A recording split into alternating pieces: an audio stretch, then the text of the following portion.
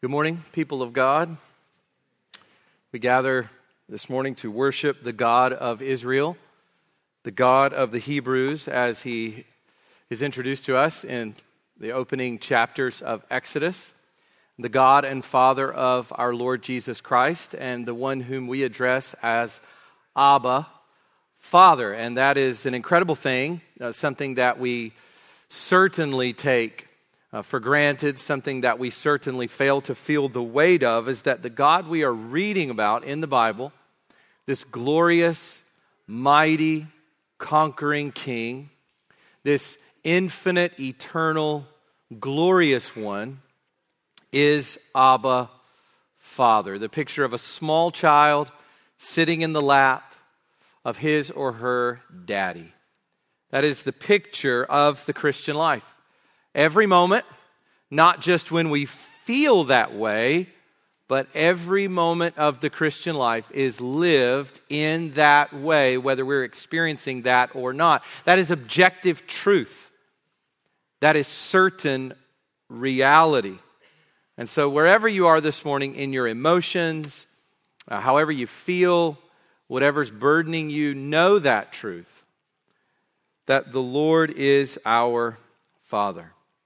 If you would go with me this morning in your Bibles to Exodus 40, and we are in verses 34 to 38, and if you're situated just right, you can just read it on that poster over there, Exodus 40, verses 34 to 38. By the way, I want to thank Rob Corin. He has done an amazing job over the years just doing these posters for us, and recently we've been doing posters for upcoming things, and he has done these posters in the hallway, and he has just been so used by God in his own skill. It makes me think about those who worked on the tabernacle and all the little skills that the Lord used in order to bring to fruition what we're going to look at today. All the individuals, unnamed individuals involved, and that is always the case in a local church. There are so many folks working behind the scenes, doing God's work, not seeking praise, but doing that work so that God can be glorified, so that God will be glorified here among His people. So Exodus 40, verses 34 to 38, and here we are. We have arrived at the final passage, the final sermon for the book of Exodus. Some celebrating, some grieving, I don't know, all the way in between. Some of you have said to me that you're sorry to leave Exodus, that you really wish that we could stay here longer. It really is a wonderful book, and it is bittersweet for me as we come to the end of a book. It is always bittersweet to leave one portion of Scripture, but then to look forward to what lies ahead. We think about where we've been, and we think about where we are going. And it really is a testimony to the wonder of God's Word, that no matter where we turn in the Bible, we open up the Bible, we flip through the pages, no matter where we turn or where we scroll, however you are accessing God's Word, we find so many glorious riches to feed our souls and to strengthen our walk with God, wherever we go. And we get an indication of this in Psalm 19, verses 7 through 11. Let me read that to you. The law of the Lord is perfect.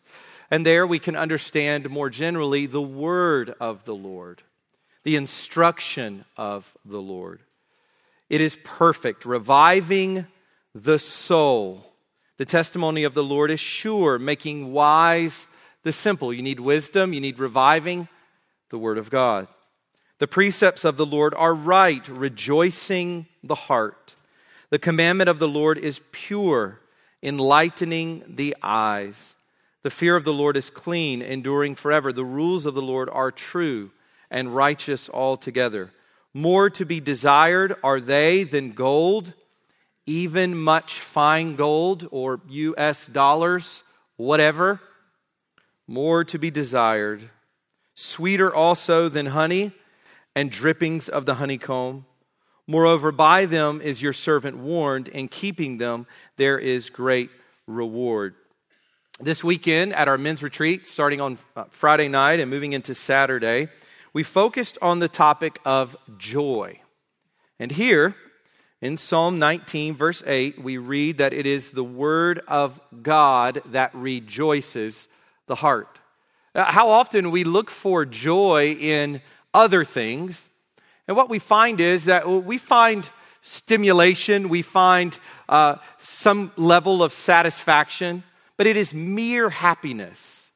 The joy that is so deep, the joy that transcends our circumstances, the joy that fills our hearts with beauty and glory, this joy comes from the Word of God.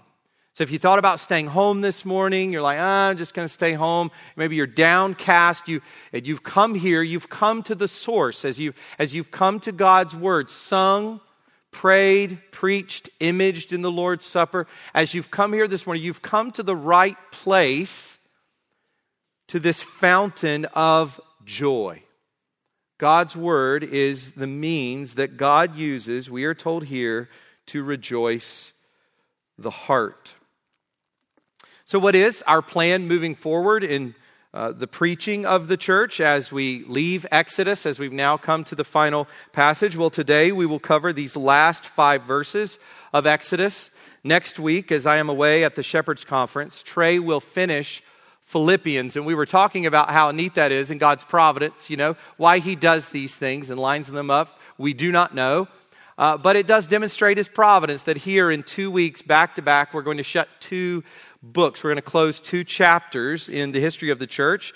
Trey's walked through Philippians as he has preached over the last few years, and then also our time in Exodus. Both of these will come to a close here this week and next week. On the following Sunday, I will begin a short series on the whole armor of God in Ephesians chapter 6. And during that time, we'll also celebrate Easter and Good Friday. And then in April, as Trey recently posted in a church center message, I will leave for sabbatical, and my family and I will be in Edinburgh, Scotland, which is where we lived for 4 years before coming to Four Corners. So we were there. I can still remember finding Four Corners Church on the Gospel Coalition job board there in Edinburgh, and filling out the application in Starbucks on George Street. Most people, that just goes right over your head, but some of you maybe know where that is. And so we will be heading back there for this period of sabbatical. And during that sabbatical period, between the end of April and the end of July, Trey will preach a series on the book of Amos. So that is going to be an exciting time to go through a book. He asked in the members' meeting when the sabbatical was discussed, he and Walt talked about it, he asked how many have heard a sermon on Amos. And I think there maybe were 2 hands. Well, that was a sermon on Amos. Trey is going to take the church through the book of Amos, all the way through during this 3-month period. So that will be such a delight, such an opportunity to build off of Exodus as we think about the God of Israel working among His people in the time of the prophets. And also, during that period, Daniel will preach a short series on 3 John. So that also, I think, will be a great delight for the entire church. When I return to preaching in early August, I will begin a series on the Gospel of Luke. So we'll be in that gospel for a while. So back to Psalm 19. That's a big book. So back to Psalm 19. Over the next several months, our church will be taking in the riches of these various portions of Scripture. And as Trey said also in the members' meeting, this is a unique time. Typically over a large, several months, we're in one book, maybe 2, as Trey has been preaching through Philippians. But through this period of time, we're going to be covering a lot of books, seeing a lot of places in God's Word, but not just in this topical way, but in this expositional way as these various portions of Scripture are unpacked in their context. And then we will settle into the life, death, and resurrection of our Lord Jesus Christ as we begin an extended stay in the Gospel of Luke. So that's where we're headed. I just thought it would be a good time to let everyone know, especially if you leave here today scratching your head thinking, okay, we finished Exodus. What in the world are we going to do next week? So that's where we're going to be headed over the next several months. So let me just encourage you, prepare as a family. Think about where we're headed. We try to align families with what we're doing here and encourage families to think about what's coming the following Sunday. So this is the next several months. So think about how you as a father and as a mother can prepare your children and how you can prepare your own hearts to take the journey through these various portions of God's Word. So here we are today, Exodus 40, verses 34 to 38. And the title for the sermon today is God with His People. So if you would stand with me as we read these 5 verses together.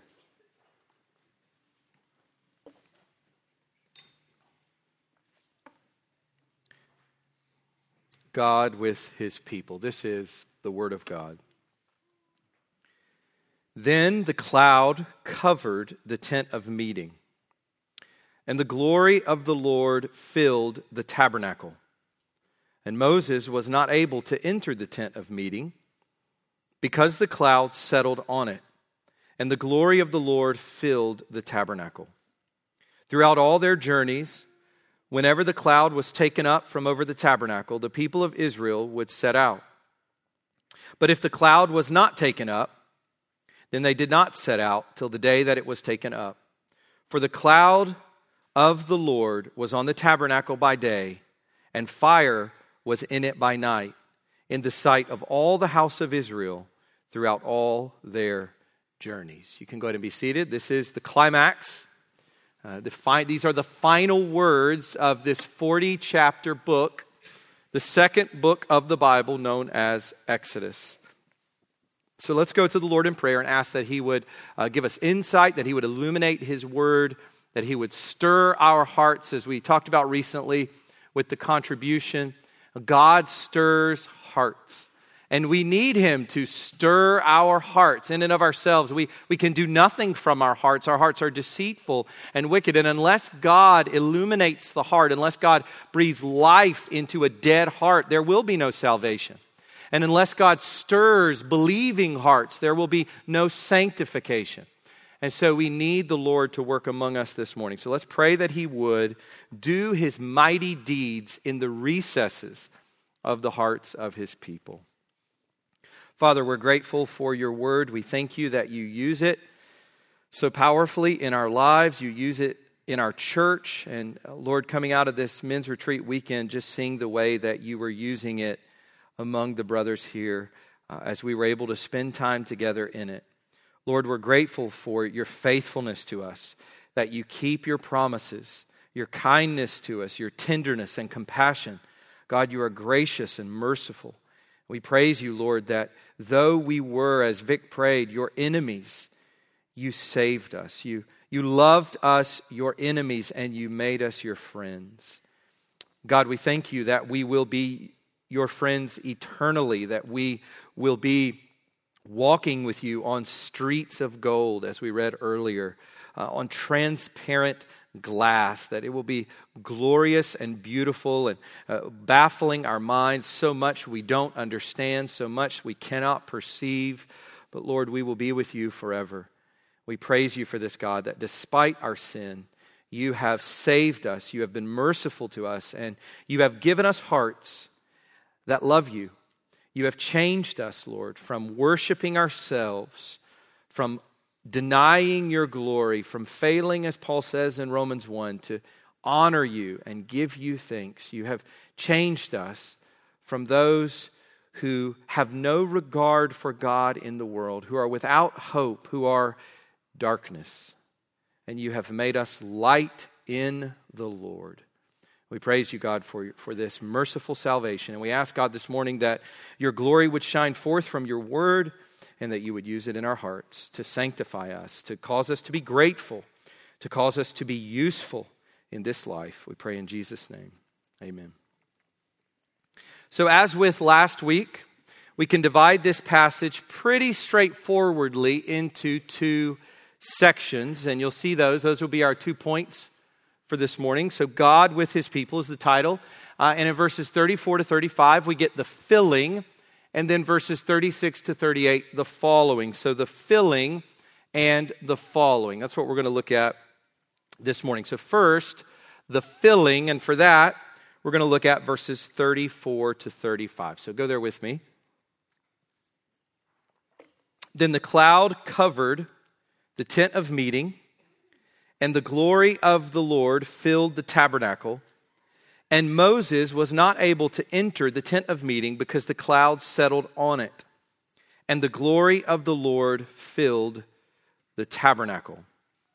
As we come to these verses, there is a sense in which there's nothing new here. In one sense, we're not being introduced to new elements. We're already pretty familiar at this point with the main ideas. If you just take out the main ideas and you list them on a sheet of paper, the main words that are present here, we've already seen, in fact, over and over again. The cloud, the glory, and the tabernacle. We've talked about these in different contexts.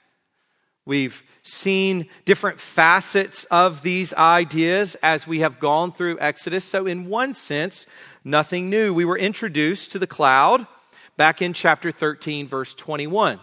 So if you want to flip back and look at that, you don't have to, but if you want to, I'm going to read several portions of Exodus at this point as we kind of travel through.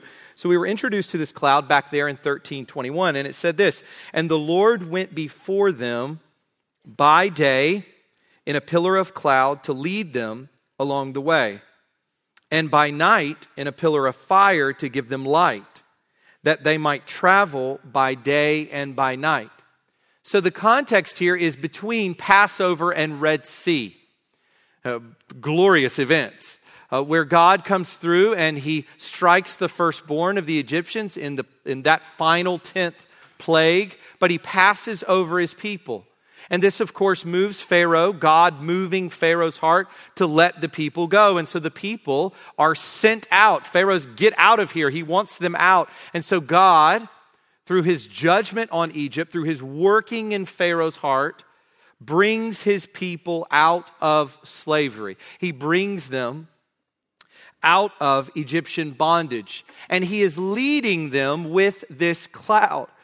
Now, we're not told about it until we get to chapter 13, verse 21, but he's leading his people with a cloud by day and with fire in the cloud by night, so that they can travel both by day and by night. And we know when we come up to the Red Sea, and the people will be so fearful, and Moses tells them not to be afraid, but to see the glory of the Lord, to see God's salvation. The cloud moves and provides a separation between the Egyptians and the Israelites. And then through the night, God parts the sea, and the people go through the sea on dry ground. God leading his people through the sea and leading his people with this cloud and this fire. And then we had, as the Israelites came out of the Red Sea, they praised God, and we see them moving through the wilderness. We come to Mount Sinai, and we see that the cloud covers the mountain. We read this in chapter 19, verse 9. "And the Lord said to Moses, Behold, I am coming to you in a thick cloud, that the people may hear when I speak with you, and that you may also may also believe you forever." And then we get this in verse 16, when the Lord comes on the top of the mountain. On Mount Sinai, he makes himself known to his people in a cloud. Verse 16, "On the morning of the third day, there were thunders and lightnings and a thick cloud on the mountain, and a very loud trumpet blast, so that all the people in the camp trembled." And we know that that is the precursor to God giving the 10 Commandments. It's that scene, the people are looking and hearing that scene as God thunders his word, his mighty voice thundering his authoritative word of the Ten Commandments from the mountain to the people. And the people hear it. They hear the Ten Commandments audibly. They hear God speak. And what is their response? They are absolutely terrified. After God speaks to them, the Ten Commandments, they say to Moses, you talk to God, we're going to go over here, you tell us what God has said. But all that they are taking in, they are referring it to this cloud on the top of the mountain. This cloud is explicitly associated with God's glory in chapter 24. So if you're following this, you can go to chapter 24, verses 15 to 18. As the people enter into covenant with God, and Moses goes up the mountain to get the tablets with the Ten Commandments. Remember that Moses goes up the mountain and he receives the tabernacle instruction. But the stated purpose for his going up the mountain is to receive the tablets of the Ten Commandments. These are tablets initially that God makes, and then God writes his Ten Commandments on them. And as we get this cloud there on top of the mountain, we read this in 24 verses 15 to 18. Then Moses went up on the mountain. And by the way, Moses is going up the mountain to the place that utterly terrifies the people. He is going into what for the people, they don't even want to be around at all. Moses is going into it. Then Moses went up on the mountain, and the cloud covered the mountain. The glory of the Lord dwelt on Mount Sinai, and the cloud covered it 6 days. And on the seventh day, he called to Moses out of the midst of the cloud. Now the appearance of the glory of Yahweh, or of the Lord, was like a devouring fire on the top of the mountain in the sight of the people of Israel. Moses entered the cloud and went up on the mountain. And Moses was on the mountain 40 days and 40 nights. And we find out later that this same thing happened as the covenant is renewed. So you have to fast forward. We know the golden calf incident occurred. Moses goes up on the mountain. He gets the tabernacle instructions. He gets the tablets. He comes back down the mountain. And of course, that's when we enter into the golden calf portion, beginning in chapter 32. And then chapter 32, all the way up through chapter 34, we find at the end of that the covenant is renewed. And so chapter 34, verse 5, the Lord descended in the cloud and stood with him there and proclaimed the name of the Lord. God showed Moses his glory. Moses asked to see God's glory. So God comes down in the cloud, once again stands with Moses there, passes before him, allows Moses to see his back. It just blows our minds. We have no idea what that was like. And God proclaims, as he does it, he proclaims his name. He proclaims his character, his goodness, his gracious and holy nature. And of course, we also have the reference to Moses speaking with God at the private tent of meeting. We've got this little tent outside of the camp where Moses would go and speak with God. And we get that in chapter 33, verse 9. When Moses entered the tent, the pillar of cloud would descend and stand at the entrance of the tent, and the Lord would speak with Moses. So why am I going through all of this? Why have I gone back and cited these verses, read these verses, and talked about these instances? It is because I'm just trying to show you that this is nothing new. This cloud, God's glory, God's presence, this cloud on Sinai, this cloud leading them through the wilderness, this cloud in which Moses enters, this cloud there outside of the private tent of meeting. This is familiar. We've already seen these elements. So it leads us to ask a question as we come to this climax, Exodus 40, verses 34 to 38. It leads us to ask the question, what is new? The elements are not new, but what is new here? In what sense is this a climax and not just some kind of summary? In what sense is this breaking in something monumental. And I think there are three things here. First, and most obviously, this is a new space. This is an entirely new space. This is not on top of the mountain. This is not at this private little tent. This is a new space. We've talked a lot about the tabernacle, but it has now just been set up.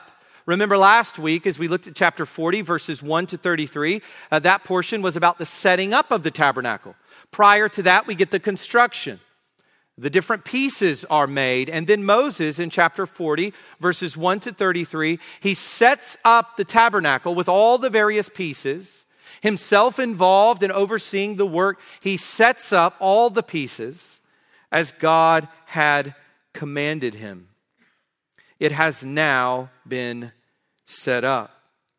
And it is into this particular space that God enters. But he doesn't merely enter it. The text does not say God comes or God enters or God stands outside of. That is not the language that we get as with the private tent of meeting. The language we get is this filling. God fills it. His glory fills the tabernacle. The splendor and weightiness of His divine presence, all that we've seen as we've talked about God's glory, His character, who He is, and the weight of that, His honorableness, not to dishonor His name. Why? Because He is glory. He is weight. To curse God's name, the opposite of honoring God, is to treat Him lightly, like a feather. But He's not a feather. He is the weightiest that can be imagined. This is the splendor and weight of God. And this is the imagery of His intense presence. He is filling this place. This is a glorious dwelling with His people. And the filling communicates that He is truly there. He's really, really, really there. It is full of God, this new space. Second, for the people, the cloud has always been up there or over there. Think about that for a moment. You know, we've seen a lot with Moses, and as I read through those various passages, you had a lot of emphasis on Moses. But for the people, the cloud of God's presence has always been up there or over there with Moses. On Sinai, causing fearful trembling, up there with Moses or over there with Moses at the tent of meeting. But now, here, God comes to dwell with His people, with the Israelites themselves in this portable structure. God comes down with His people in their midst.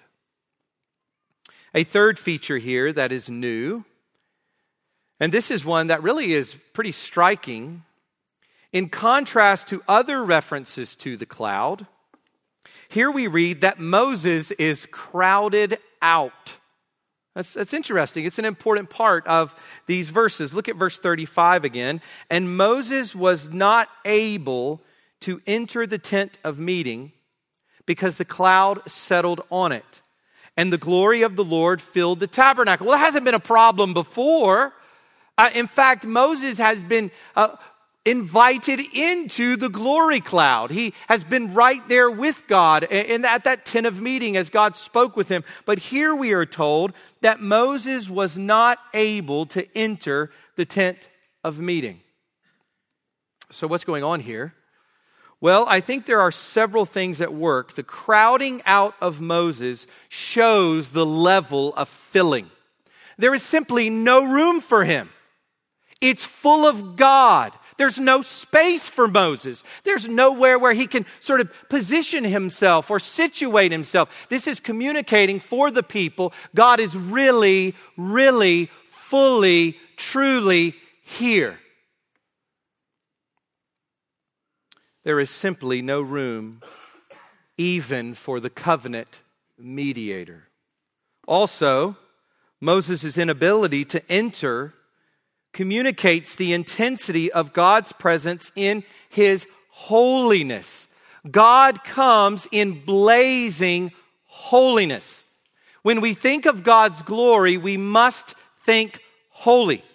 Holy, holy, holy. As Daniel was saying early, 3 times, holy to the max, perfectly holy, fully holy. And as we see Moses here being crowded out, we are reminded of this holiness. And it brings to mind all that the tabernacle will represent. Separation from God and the need for atonement. The tabernacle is both a symbol of separation and access. But the access comes only by means of the atonement. The entire structure is oriented towards atonement. You walk into the front, and let me get you guys to put that slide up just to kind of bring this point home a little more clearly.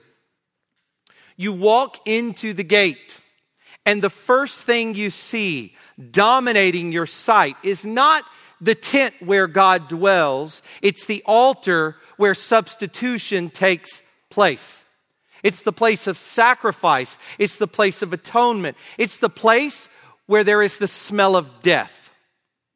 And you go past that, of course, to the basin and the cleansing and enter in. And the blood is brought into the innermost place, the most holy place, and sprinkled on the mercy seat. The tabernacle is a structure that cries out the need to be forgiven of sins because God is so very holy.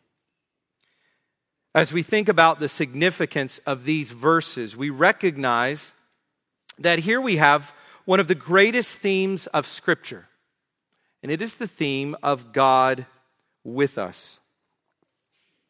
It takes us from Eden to being driven out of the garden because of sin. What a contrast between the picture of Adam and Eve walking with God in the cool of the day, that God is there so imminently present with His people. And then the verb that is used at the end of Genesis 3, that the man and his wife are driven out. It's not as though a door is opened and the Lord says, you must leave. Time to go. No. They are driven out of God's presence. And cherubim are placed at the entrance with a flaming sword. No entrance at all. Driven out of God's presence. Human beings disobeying their Maker, doubting His goodness, rebelling against His word, believing a lie from a foreign entity over the kindness and the goodness of the one who has provided everything they've needed perfectly, lavishly, satisfyingly. We were driven out. And this theme of God with us takes us to covenant and all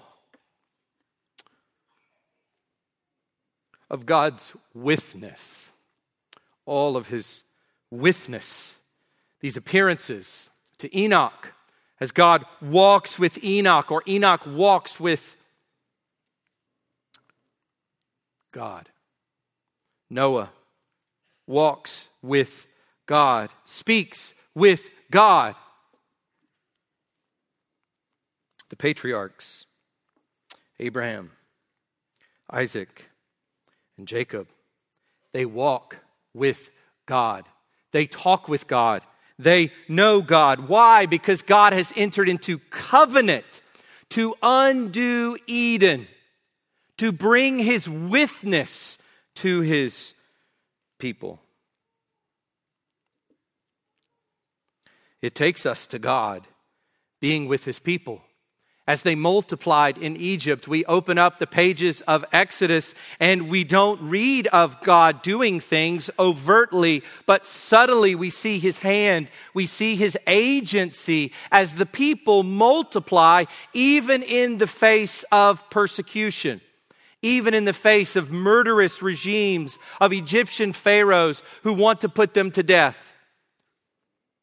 We see God's hand, his witness, as he multiplies his people, choosing to show his presence as he brings his people out with this pillar of cloud by day and fire by night, and revealing himself on Sinai. This is where Exodus has been heading all along. God with his people. And we could say this is where the Bible has been headed all along. This is where Genesis and Exodus both have been heading all along, is to these verses, Exodus 40, verses 34 to 38. But we recognize that the end of Exodus, these verses we read today, is just one point early in the story. As magnificent as this is an early chapter in the story of God's purposes. For this theme of God's presence, we must continue on to the stability of the temple located on God's holy mountain on Zion in Jerusalem, as we see Solomon building and dedicating the temple.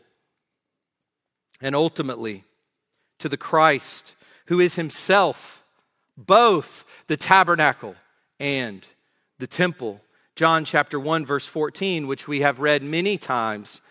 We are told there, and the Word became flesh and tabernacled among us, and we have seen his glory. We see the glory here filling the tabernacle in Exodus 40, but the glory of God filling the flesh of Christ. The glory of God incarnate. The Word taking on to himself a human nature. Fully human and fully God. The Word became flesh and tabernacled among us, and we have seen his glory, glory as of the only Son from the Father, full of grace and truth. And Jesus in John chapter 2, verses 19 to 21, he refers to himself as the temple, his body as the temple. He says, "Destroy this temple, and in 3 days I will raise it up." The Jews then said, "It has taken 46 years to build this temple, and you will raise it up in 3 days?"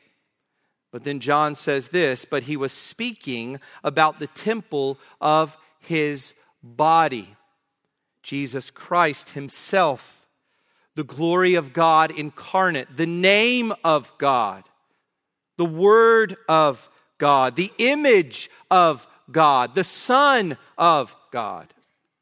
He is the fulfillment of the tabernacle and the temple. He is Emmanuel, God with us, Matthew chapter 1, verse 23. And by his work on the cross, he brings God within us. God with us brings God within us. It is Christ who receives the Holy Spirit in Acts chapter 2, and he pours the Holy Spirit out on the church. God with us, and God now by the Holy Spirit within us. 1 Corinthians chapter 6, verse 19, "Or do you not know that your body is a temple of the Holy Spirit within you, whom you have from God?"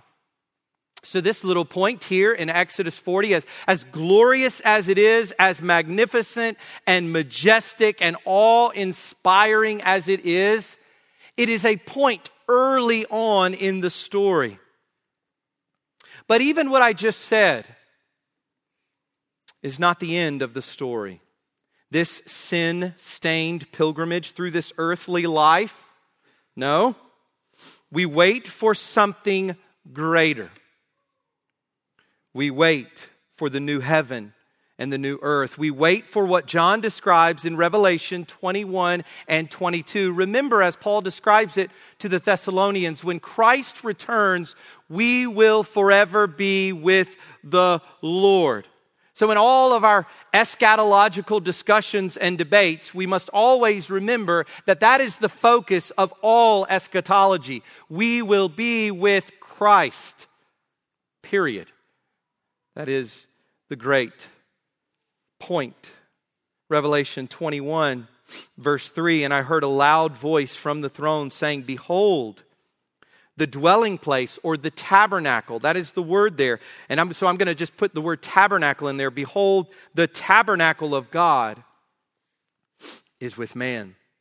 He will dwell with them, and they will be his people, and God himself will be with them as their God." And then we read in chapter 22, the very last chapter of the whole Bible, verses 4 to 5, "They will see his face, and his name will be on their foreheads. And night will be no more. They will need no light of lamp or sun, for the Lord God will be their light, and they will reign forever and ever." Now, that's the last chapter of the story. That's where this is headed. And it traces through this pivotal moment in the history of God's workings and dealings with his people as we come to the end of Exodus. But it is not the climax. It is merely a pointer. So let me just ask all of us, what does this reference to God filling the tabernacle do for us? How should we move away from these verses? And I think there's just a simple answer for us, and it is this: it leaves us with grateful longing. Grateful longing. He has come. He dwells within us. And one day, he will be with us forever. We will be in his presence as God tabernacles with his people in the new heaven and the new earth. We are a people of grateful longing. Well, the New Testament is full of waiting language. In fact, those commands to endure and to persevere, to hold fast to our faith and so forth, they're always couched within this language of waiting. What are we waiting for? We're waiting for the return of Christ. We're waiting for the consummation of all things through Christ, which will result ultimately in the new heaven and the new earth, where we will forever be with God. And I would submit to you, this really is the substance of what we find in Exodus chapter 3 at the burning bush. When God comes to Moses, he appears to Moses, he tells him to take off his sandals. He's standing on holy ground, and he begins to speak to Moses. Moses asks the very logical question, so let me get this straight. I'm going to go to the people. When I go to the people, who am I going to say sent me? Who are you, and how do I convey that to the people? And we know what the answer is that the Lord gives Moses. He says, "I am who I am." And then, of course, we get the name Yahweh, which essentially means He is. And it is easy for us to read that language and sort of go into philosophy land. Right? It is easy for us to just think about the ontological point of that. What is it? What is that sense of being? And it blows our minds. And of course, that's part of it. Part of it is just simply recognizing God's, his existence. He is. Nothing else is like God is. Everything else derives its isness from him. He simply is self-sufficient, needing nothing or no one. And those truths are glorious, and of course we must emphasize those, but there's more to it than that. When God reveals himself as I am, he is also saying, I am with, I am present. It is covenantal language. It is language that binds God's present being to the real lives of his people. And so, in light of these great truths about God's presence, we are a people of grateful longing, looking forward to being with the Lord. Do you look forward to being with the Lord, or are you so enamored with the things of this life that really there's just a fear of death? Because then this and that and this and that will stop. This and that and this and that will end. Those pleasures of this life, just so enamored with this. God gives us himself, and that is the greatest treasure. So first, we have the filling. Then we come to the following. Verses 36 to 38. Let's look there.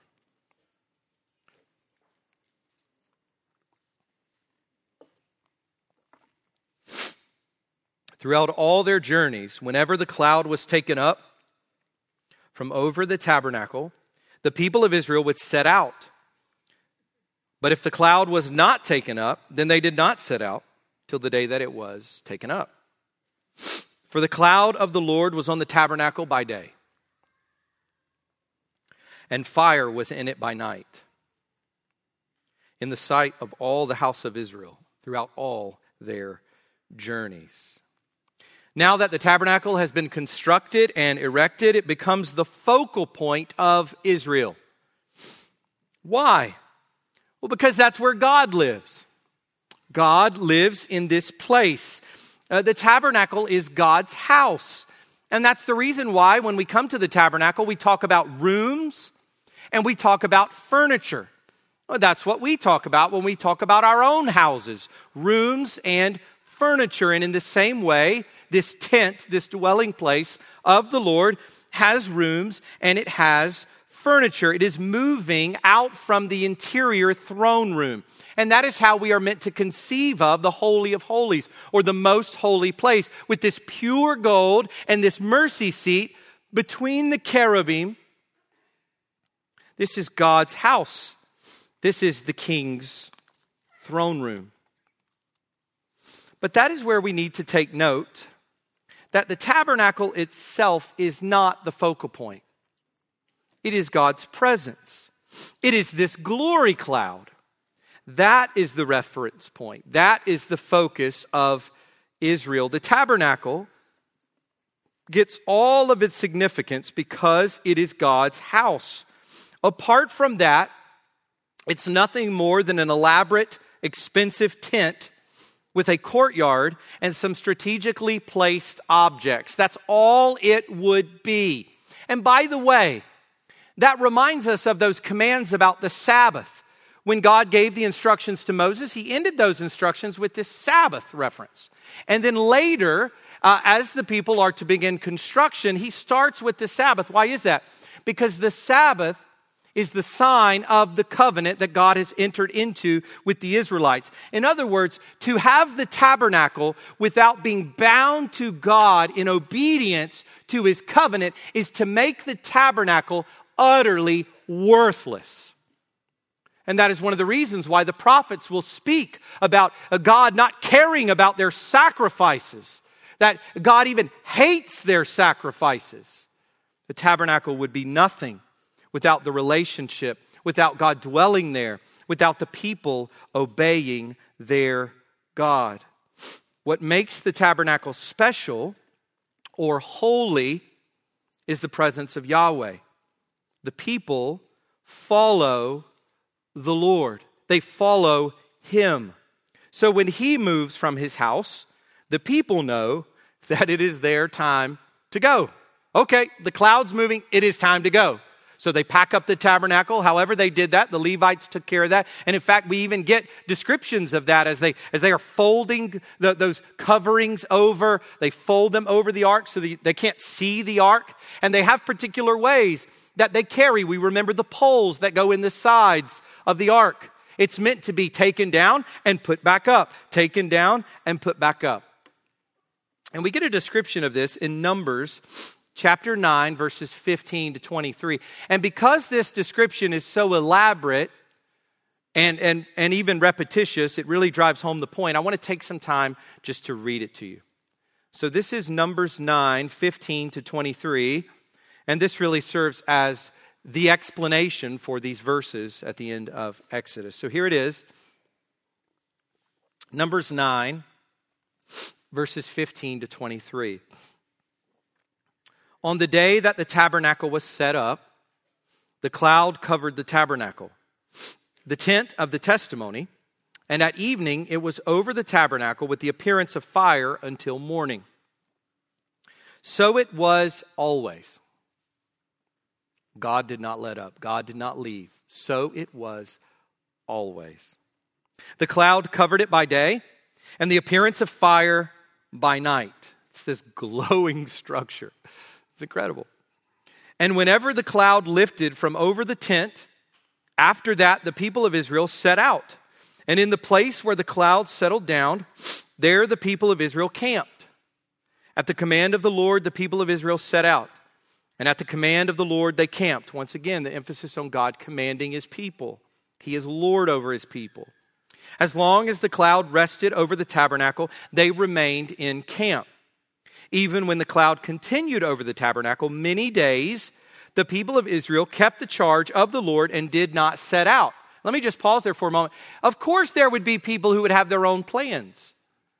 There would be people who were wired like entrepreneurs or generals or whatever else. And they are scheming and thinking and charging out ahead, and that's a wonderful thing. But you do not get out ahead of the glory cloud. Period. So no matter how long it stays, they stay. He goes on. Sometimes the cloud was a few days over the tabernacle, and according to the command of the Lord, they remained in camp. Then according to the command of the Lord, they set out. And sometimes the cloud remained from evening until morning. Let me just pause there. There are some people who are impatient by nature. And so the long stints of God's glory cloud being there, particularly difficult. Some people absolutely hate change. And they just like to get comfortable in the seat. They like to get all the things sorted around them. And they want to stay there forever. Like that is the happy lane. And so to both of those people, they must follow the Lord. If the Lord stays for a short time, they stay for a short time. If the Lord stays for a long time, they stay for a long time. They are entirely subservient to the movement of Yahweh, their God. And sometimes the cloud remained from evening until morning, and when the cloud lifted in the morning, they set out. Or if it continued for a day and a night, when the cloud lifted, they set out. Whether it was 2 days or a month or a longer time that the cloud continued over the tabernacle, abiding there, the people of Israel remained in camp and did not set out. But when it lifted, they set out. At the command of the Lord, they camped. And at the command of the Lord, they set out. They kept the charge of the Lord at the command of the Lord by Moses. Do you hear that repetition? Do you see how important that is to God? They follow him. Packed into this language of journeying here is the promise of Canaan. We get journeying being mentioned at the very beginning of the passage and at the very end, or the very beginning of this section. So the beginning of verse 36, throughout all their journeys. And then it comes back at the end, throughout all their journeys. This language anticipates the journey to Canaan. God, or the arrival rather, at Canaan. God had promised the patriarchs that their descendants would have that land. It is the promised land. And going all the way back once again to the burning bush, we read the Lord saying this to Moses in chapter 3, verse 8. And I have come down to deliver them out of the hand of the Egyptians and to bring them up out of that land to a good and broad land, a land flowing with milk and honey, to the place of the Canaanites, the Hittites, the Amorites, the Perizzites, the Hivites, and the Jebusites. And you may think, all those times that we have read, going through Genesis and Exodus, all those ites. We read all those ites. There's one word written over there's a few words actually, but one of the words written over all of those ites is the word faithful. The point is that in the details, the land of these specific people, there's also a word judgment there as we think about what God is doing with regard to those people. But his faithfulness, not to make a general promise, some sort of ephemeral, vaporous promise, but a specific, concrete promise. I'm going to give you that land that those people, these ites and those ites and those ites currently live on. That is your land, Abraham. Then Isaac. That is your land, Isaac. That is your land, Jacob. And then at the end of Genesis, we get Joseph saying, when God does it, because he's going to do it, of course, it's a done deal. When God does it, I want you to take my body out of Egypt.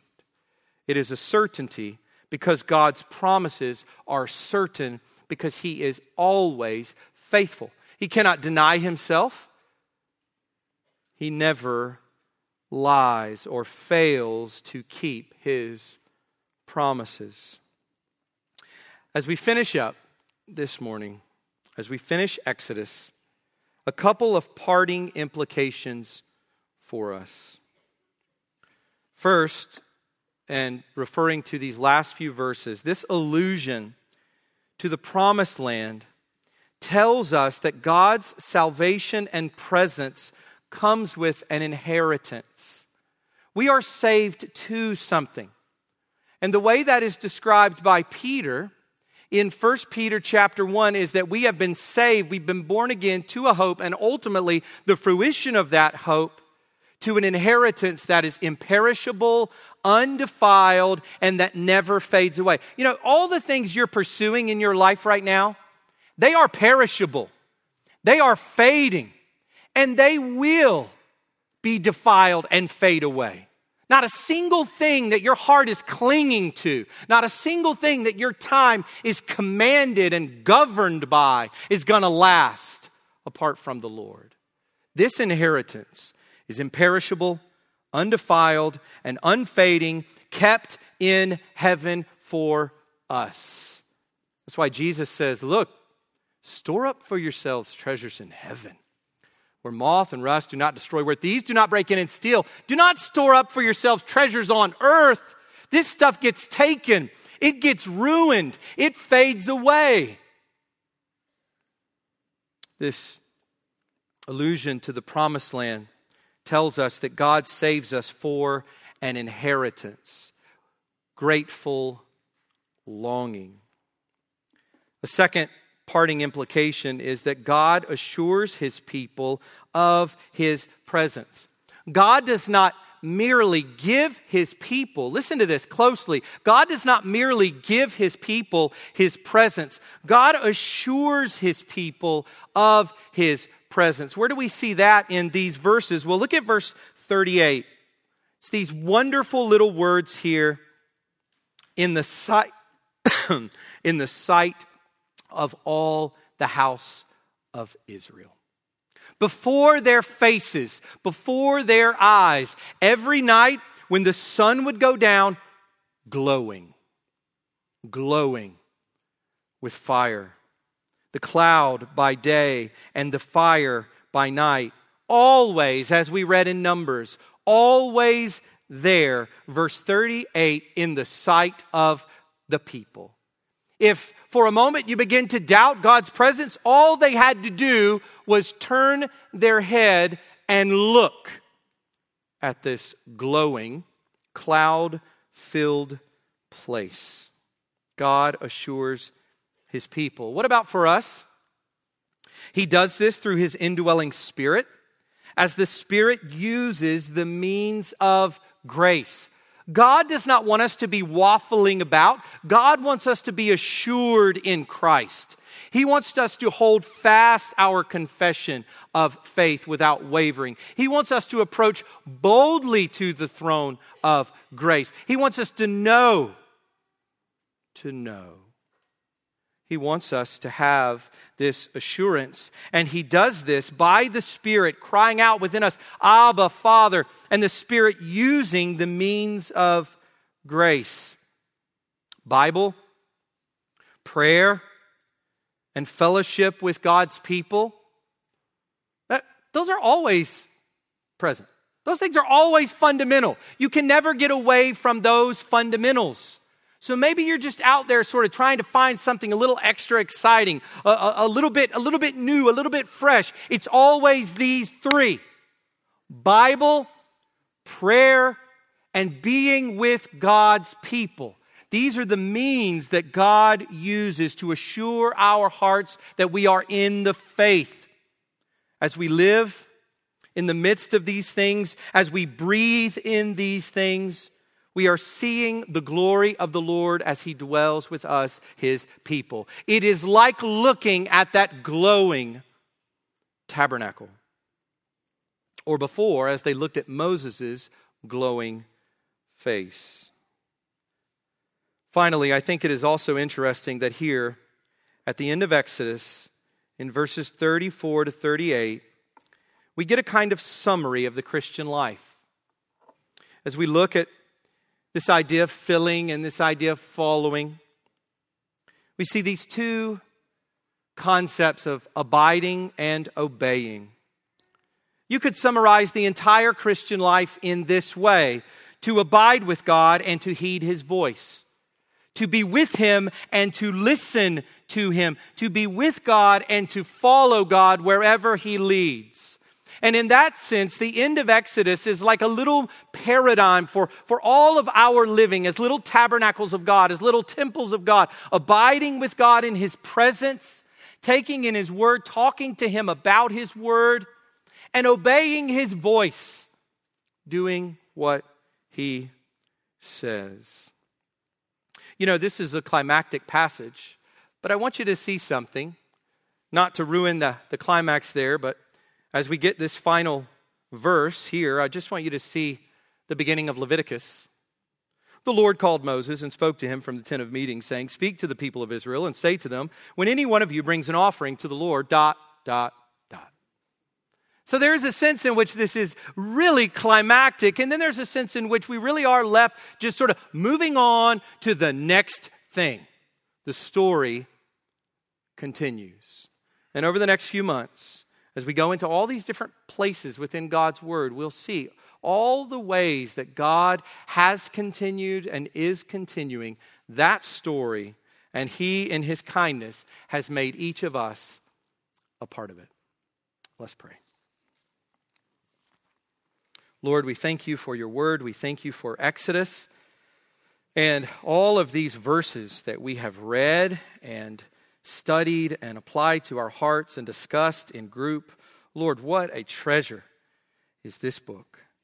We're just so thankful, Lord, for it and for Your providence in allowing us, enabling us to be able to spend this time in it.